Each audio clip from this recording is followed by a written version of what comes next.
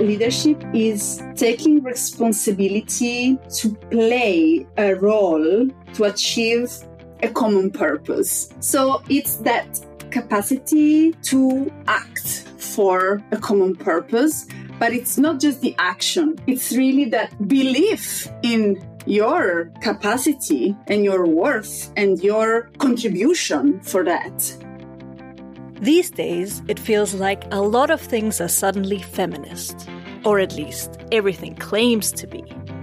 When words become buzzwords, they often lose their essence.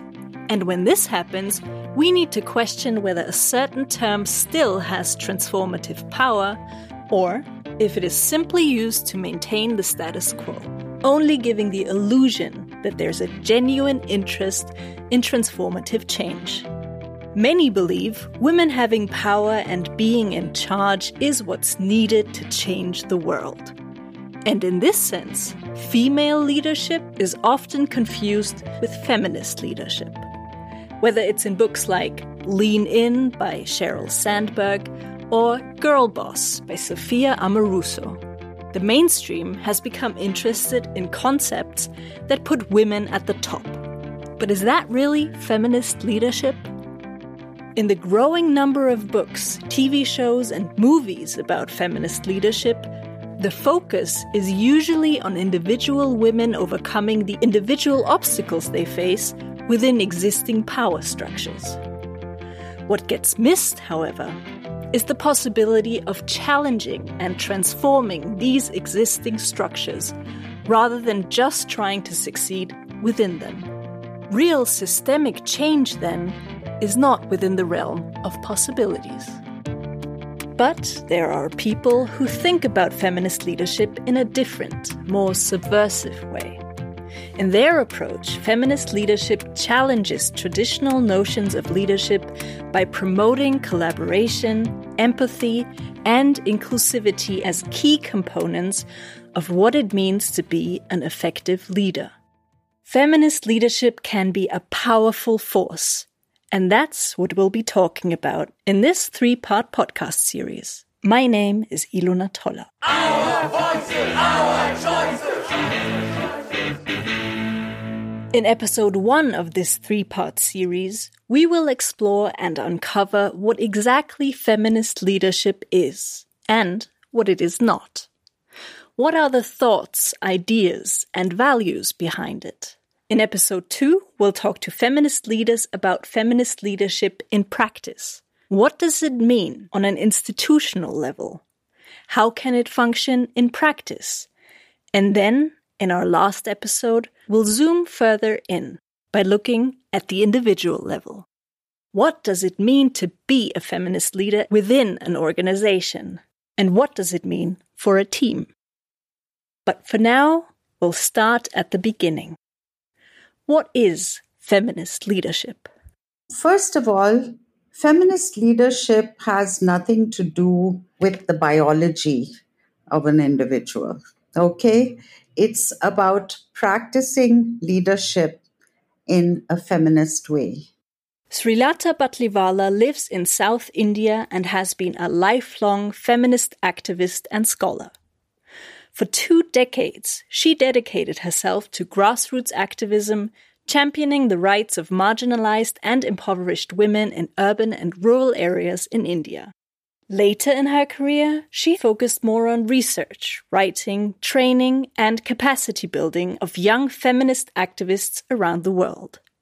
She says feminist leadership is not as simple as having women in powerful positions. In fact, it's not about the gender identity or assigned sex of the person practicing leadership at all. It is about transforming ourselves, our private spaces, whether it's our organization or our family or our friendship group or our sports group, and transforming our communities and the larger world to embrace and advance a feminist vision of social justice, which means it's a vision of social justice that goes deeper and looks at hidden and invisible inequalities and exclusions. So feminist leadership is not about authority and control. It's not about who is the boss or being a shiro or a hero. It's about working collectively to dismantle discriminatory structures of power, whether they are visible or invisible, and not just in the public space, but in private and intimate spaces in which we lead our lives. So, this is not something we do as individuals. Feminist leadership is about building, mobilizing others, and building a collective process of change to build that world that we would all like to see, which is peaceful, where there is equality, where we respect the planet and our natural resources and the rights and well-being of all people.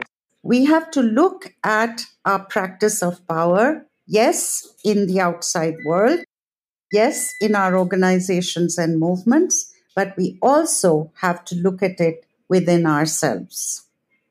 And the way we ourselves have internalized a lot of the privilege or the powerlessness or the discrimination and the biases of the larger society. Feminist leadership is not about whether you're a woman or identify as a man, or you're a trans person, or you're an intersex person. It's not about that. If we see feminist leadership as women or other gender identities other than men replacing the same power structure, like it loses its transformative point, its transformative core aspect.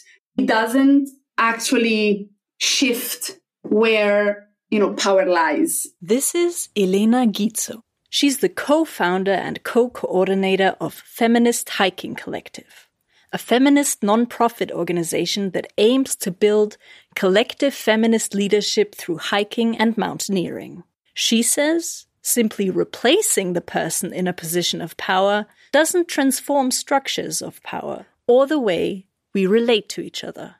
It's not just trying to achieve transformative change for the common good, but it's also trying to do it in a way that is transformative in itself and that sees everyone as having an equal role to play, no matter what positional role, no matter, the specific, job title or experience. Like, everyone has a role to play. Everyone is on the same level. Everyone has something to contribute to.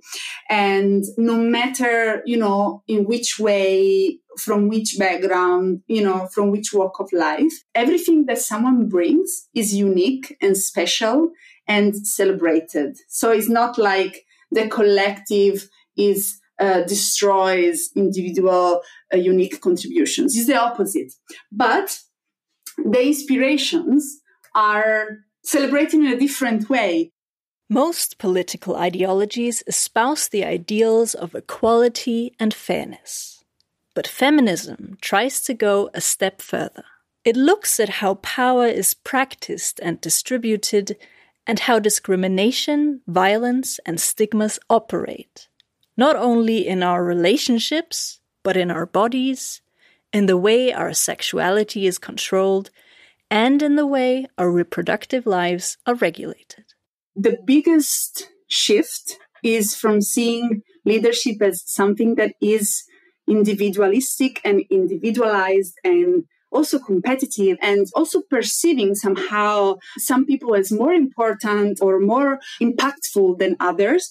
So the biggest shift is from that to seeing change as being led and achieved by collective power. And that is exactly the opposite of what the hegemonic culture teaches us, and also what the culture and societal norms and expectations support and push us and influence us to pursue. And that's why at the very core, I talk about relationality, horizontality, and how we perceive ourselves, because I think it's in the internalization of the let's say in inverted commas, usual understanding of leadership, that the hardest work is when we have to let go of that to be able to really practice it in a significant way. That I think is the really essential shift. Something that makes feminist leadership different, Elena argues, is that it recognizes that different communities and different organizations may also have different needs. There isn't a one-size-fits-all approach. Rather, the goal of a group embarking on a journey of feminist leadership is very dependent on the context. What could be the common good for the community that I am part of here in Italy might be very different from a different context. And people's needs are very contextual and relate to the specific circumstances and needs, right? Like it's pointless to talk about, feminist leadership and then attach it to something that is negating or curbing the rights of marginalized identities. That is out of the question, But at the same time, it would be difficult to define exactly what is the common good. And we're also talking about politicizing our practices. And it's really about taking responsibility for the earth we inhabit, for the spaces we are part of, for the communities that we are part of. So it's a huge shift that has everything to do with democracy and our lives, in every sort of space.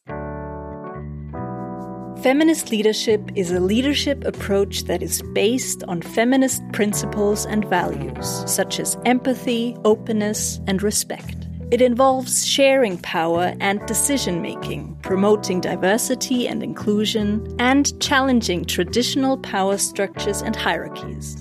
Feminist leadership is seen as a tool to drive transformation towards more diverse, inclusive, and representative organizations. But it's not just important as a concept or an idea.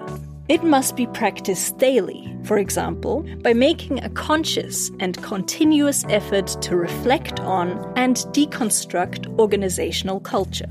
To Srilata Batlivala, this is something that became clear early on in her work, when she stepped into a formal position of power and leadership for the first time as the head of an organization. And the minute that happened, my first concern was, how am I going to do this? And how am I going to do it differently? So from the very moment that I became a leader in a formal sense, I was concerned with, am I going to reproduce the same patterns of behavior, the same relationships with my colleagues, and more importantly, those who work under me or my subordinates, as it were? Or am I going to try and do this in a different way and try to create a new model of being a good leader, but not through domination and control and holding on to all the decision-making power. And when I began to think about what was I going to do differently, I thought about the fact that as a feminist leader, first of all, I have to focus on the purpose for which I'm leading. So if the purpose is the empowerment of the most marginalized, the most silenced and voiceless people, how am I, as a so-called leader, going to share that power, that purpose, and the power given to me in that role to move towards that purpose? Srilata realized that she could only be a feminist leader by sharing power. And she realized that there are several forms of power you have to share, not only the power to make decisions. It also encompasses the power to shape the collective vision. When I say you're leading for a larger purpose, but who defines what that purpose is? Is it me? Because I'm the leader of this organization and, we have a concept of what the organization should do. So is that the purpose? Or do I actually begin to engage the voices of the women we are working with and for? So that was one form in which I had to share power. Secondly, we had to really begin to engage in a process of building the women's collective power and their voice. So beginning to share the process of strategy building. And third, a very important space in which I began to engage the women themselves and my larger team was in the process of defining specific goals and evaluating, if you like, or assessing where have we reached in our journey, in our movement building journey. How far have we reached towards that purpose or that goal that we have defined? So it was a sharing of power in all these multiple ways, which meant that the power really shifted from the single leader, and it built a whole cadre of leaders within the movement and amongst the women themselves. A cadre of leaders, an image that goes against what we are usually taught to think of as leadership. Elena Gizzo says, we often think in order to be a leader, we need to be someone. We need to climb up a certain ladder, be charismatic, and fight our way to the top. But in feminist leadership, everyone involved has a role to play and is a leader in their own way. A feminist leadership story would recognize that change is never achieved individually. That if it was an individual person, they worked with other people. There were people taking care of things for them. There were people, contributing. There was a lot of invisible work, maybe done by assistants or interns or, So a feminist leadership story would recognize and celebrate the collective achievement. So part of implementing feminist leadership can be to create a different organizational model. Srilata tells us they tried to do this in the women's collectives she was working with. They didn't want to reproduce the structure where one woman is the president of the collective, the other is the secretary, and another the treasurer. Because this would, essentially, create another group holding power. So instead, they encouraged women to create leadership circles. So it was kind of collective leadership and started experimenting with people stepping down from the leadership circle after a certain period of time, maybe 2 years or 3 years, and new women getting into that role and getting that opportunity to build their leadership capacity. So these are a couple of ways in which I tried to shift it in practice.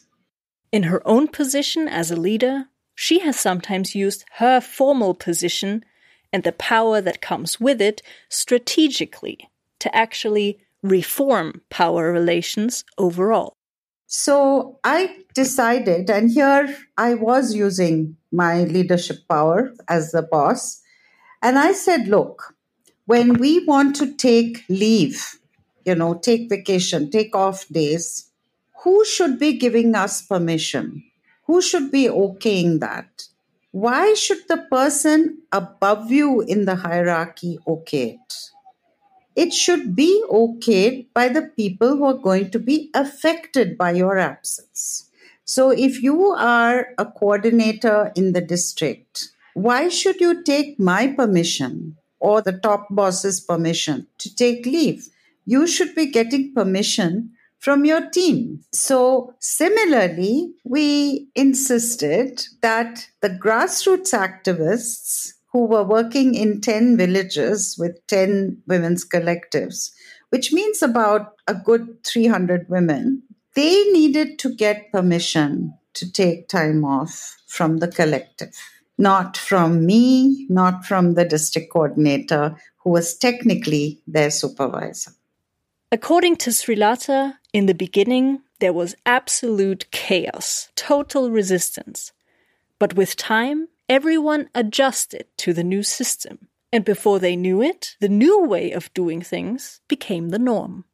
And women, the grassroots women, were so thrilled to be actually asked by the activist. And, they were asked to sign or put their thumb impressions on the letter and then send it up to the state office. So I think, a lot of this resistance is really coming from that very deep place of privilege. And I think when they saw that I was willing to do it, that's where you have to play this peculiar dynamic between using your traditional authority, the top of the hierarchy, to try and subvert that hierarchy. And it's tricky. It's tricky. I fully admit. One reason why it can be challenging is because we are all raised with traditional leadership models where one person takes charge and everyone else follows suit. But feminist leadership disrupts that paradigm. It reimagines leadership as a collective endeavor, a dynamic interplay of collaboration, shared decision-making, and breaking free from hierarchical norms. But even though it's a collective effort, you have to start with yourself. You have to look at your own use of power. And you have to start modeling a different way of using your power. We have to look within our institutions. We have to see, are we reproducing in our institutional relationships, the same traditional patriarchal top-down power arrangements. And I'm not saying we're going to get it perfectly right the first time. Practicing feminist leadership can be challenging. Srilata highlights that there are many myths about what a feminist organization should look like.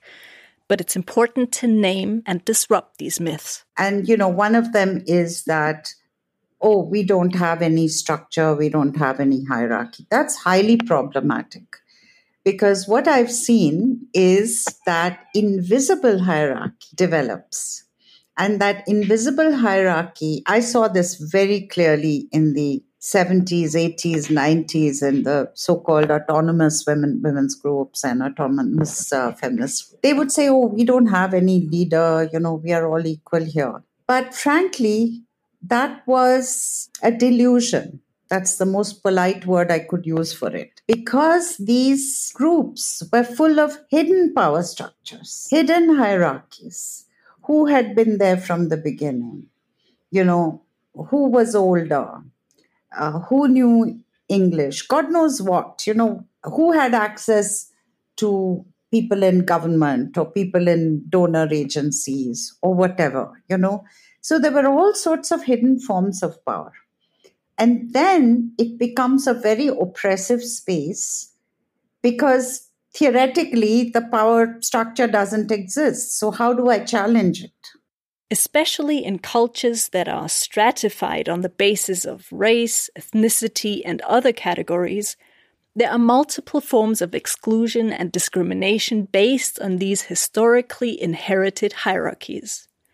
And even for feminists, these hierarchies can be hard to let go of. What I also saw happening around me when I was still a fairly relatively young activist, I saw a lot of older feminists whose work I greatly admired in the larger world, but who were very oppressive inside their own spaces, very oppressive in their leadership, very entitled, completely unconscious of the privileged ways in which they behaved. I still remember a meeting, and this was not that long ago. This was maybe about 15 or 16 years ago, when we had a capacity building training for young East African activists, Feminist Leadership and Movement Building Institute for them. And we had invited a very senior African feminist as a resource person. And she arrived at the time just a little before her session. And she came to the door of the meeting room where we were all seated. And, I welcomed her and I said, "Oh, come on in. How nice that you've come." And she just kept standing there and looking around. And in the next second, 2 or 3 of the young women, they leaped up and they went. One took her computer bag, one took her handbag, and the other sort of escorted her to the front of the room. She would not come in until that act of deference was performed. Do you see? So I saw a lot of images like this, multiple images like this in India as well. And I began to realize, therefore, that working on your internal, your consciousness and your internalized practices has to be a very big part of it. Even when we see people representing other people or, spaces that define themselves progressive, but when they actually recreate and re-narrate the same narratives and the same practices of hegemonic leadership, that is deeply, deeply, deeply problematic. And so that's why it's very important to transform those spaces as well. The key, the essence is, if I don't feel powerful inside, it's very hard to share power. Some of you might be wondering, should CEOs of big private companies and corporations also embrace sharing their power? Is that one of the goals behind feminist leadership? Or can feminist leadership only be applied in the social impact sector? I think this is where it gets very complicated, because this is where we have to look at the political economy, the larger sort of political economy in which we operate, and really take a hard look at what are the spaces in which these values and this kind of value system are not clashing. Feminist leadership is about a larger purpose. And that purpose is the transformation of the larger world in a certain direction, a feminist vision of social justice. Well, let's face it, Exxon doesn't have a feminist vision of social justice, right? So can I be a feminist leader in Exxon?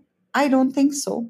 So I think the thing is that the business world will pick up and run with anything that gives them an edge in the neoliberal capitalist framework. They will use it. Does that make them feminist organizations? Does it mean they're practicing feminist leadership? I don't think so. Srilata herself stepped out of formal leadership roles by the time she was 48. It was a conscious decision, and it didn't make her feel like she gave up on any of her power. I said, okay, that's it. I've had my turn. Now let me move back. Let other younger women take over the formal leadership roles. And I really feel more powerful today than I ever did before in my life. I have no formal position. I'm nobody's boss. And I feel very powerful. And that's because I stepped back and I explored my inner self, building my inner self, but also exploring how you can contribute in a different way. And that brings us to the end of the first episode of our 3-part series on feminist leadership. We discovered that feminist leadership is not about the biology or gender identity of an individual, but rather about practicing leadership in a feminist way. It's not just a trend or a buzzword. Rather, it's a powerful force for transformative change, dismantling discriminatory structures, and embracing collaboration and inclusivity. It's important to remember that feminist leadership is not a solitary journey. It is a call to action for all of us, to challenge existing power structures, transform ourselves, and work together towards a feminist vision of social justice. In our next episode, we will delve deeper into how feminist leadership can be practiced at the institutional level, exploring real-life examples and strategies for creating change within organizations. So stay tuned as we continue our exploration of feminist leadership, unraveling its complexities and possibilities.